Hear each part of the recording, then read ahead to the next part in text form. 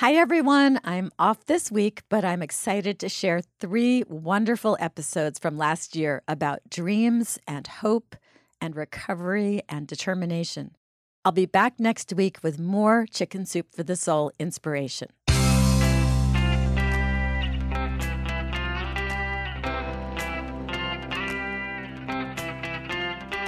Changing your life one story at a time. This is the Chicken Soup for the Soul podcast with Editor-in-Chief Amy Newmark. Hey, it's Amy Newmark with some instant inspiration from Chicken Soup for the Soul. I want to share a couple of stories from our newest best-selling dog and cat books today. These stories are particularly relevant because they're about rescues. Cats and dogs rescued after hurricanes and floods, who turn around and rescue their humans right back. The first story is from our new cat book, Chicken Soup for the Soul, The Cat Really Did That, and it comes to us from Robin Ganzert, who is the president and CEO of a wonderful animal welfare organization called American Humane. They've been in the news a lot recently because they mobilized their rescue vans and large teams of people to rescue pets that needed shelter after Hurricanes Harvey and Irma. And they not only rescue the pets, but they get them reunited with their families if they were in families before, or they move them to new families if they were in shelters before the hurricanes hit. American Humane rushes to the rescue, whatever kind of disaster there is. And Robin's story is about an American Humane volunteer named Janet Swanson, who participated in a rescue last year in June 2016, when West Virginia was hit with massive flooding. I don't know if you remember that they had one of those 1,000-year floods which swept away cars and whole houses and bridges and roads. It was awful. Janet actually flew in from her home 1,000 miles away to help out in West Virginia. She had been trained and she was prepared to deal with these conditions, but she was still shocked when she saw the magnitude of the destruction. And surrounded as she was with the big picture of what needed to be done, she couldn't help but fall for one little group of 3 tiny newborn kittens. They had been found huddled together on the lid of a trash can in the middle of a creek. Their mother was gone, and the kittens were almost dead. But the rescue team managed to save them, giving them round-the-clock care, even sleeping with them and waking up every 3 hours to bottle feed them. All 3 kittens made it.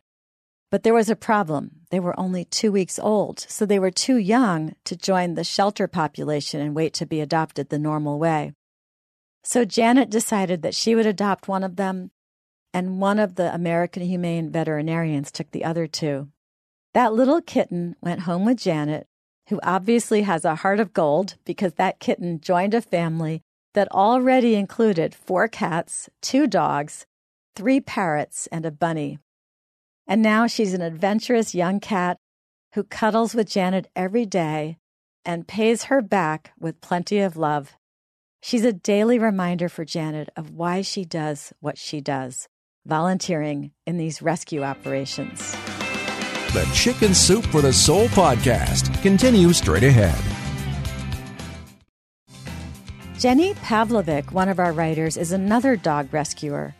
After Hurricane Katrina, she traveled from Wisconsin to Louisiana to take care of lost, rescued animals. In fact, she went to the same rescue operation that I talked about a couple of weeks ago when I shared Brad Swift's story about volunteering after Katrina. Jenny came home from Katrina with a new dog, and she actually wrote a book called 8-State Hurricane Kate about her dog. She also made a new friend in Louisiana, Sarah, another volunteer. Even though they live 1,000 miles apart, they stayed in touch after they both returned home.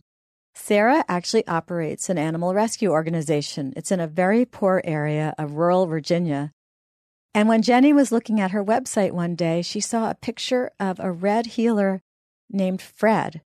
Now, Jenny already had a red heeler, and that dog had lost his best friend, so she wanted to get a new dog.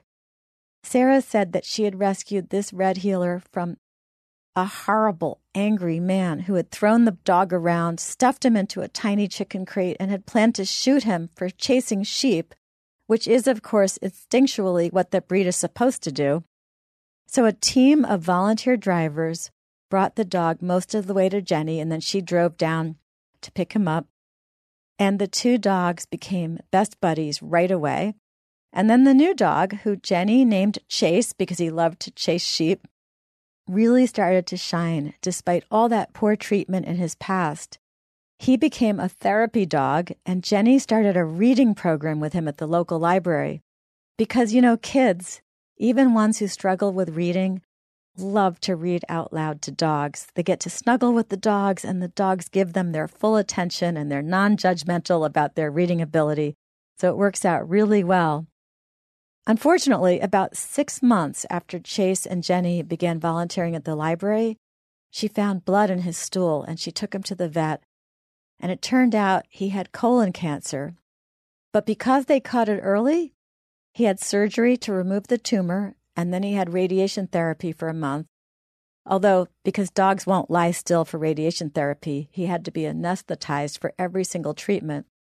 But he had such a great disposition that Jenny says he approached the hospital for each treatment as if he was just doing one of his therapy dog visits. So she spent a lot of money curing Chase's cancer, but it worked. And after 6 months, he was cured, and they went back to their daily walks and their monthly library visits to all those children. And then one night, standing by her bed, Chase barked really loudly right in Jenny's face, and she rolled away and she tried to go back to sleep. But he actually grabbed her pillow and tugged it and wouldn't let her sleep. She went to the doctor, and she had one of those sleep studies, and it turned out she had sleep apnea, and she was stopping breathing 36 times per hour. The doctor told her that Chase had probably been trying to save her life. So Jenny rescued Kate from Katrina and made a new friend, Sarah. Sarah rescued Chase from a violent man and got him to Jenny. Then Jenny helped Chase survive cancer. Then Chase, in turn, rescued Jenny from dying in her sleep. And it all started with a hurricane. I'm Amy Newmark. Thanks for joining us today on the Chicken Soup for the Soul podcast. If you want to read more about the two books mentioned today, Chicken Soup for the Soul, The Cat Really Did That, and Chicken Soup for the Soul, The Dog Really Did That, please go to the podcast section of our website, chickensoup.com.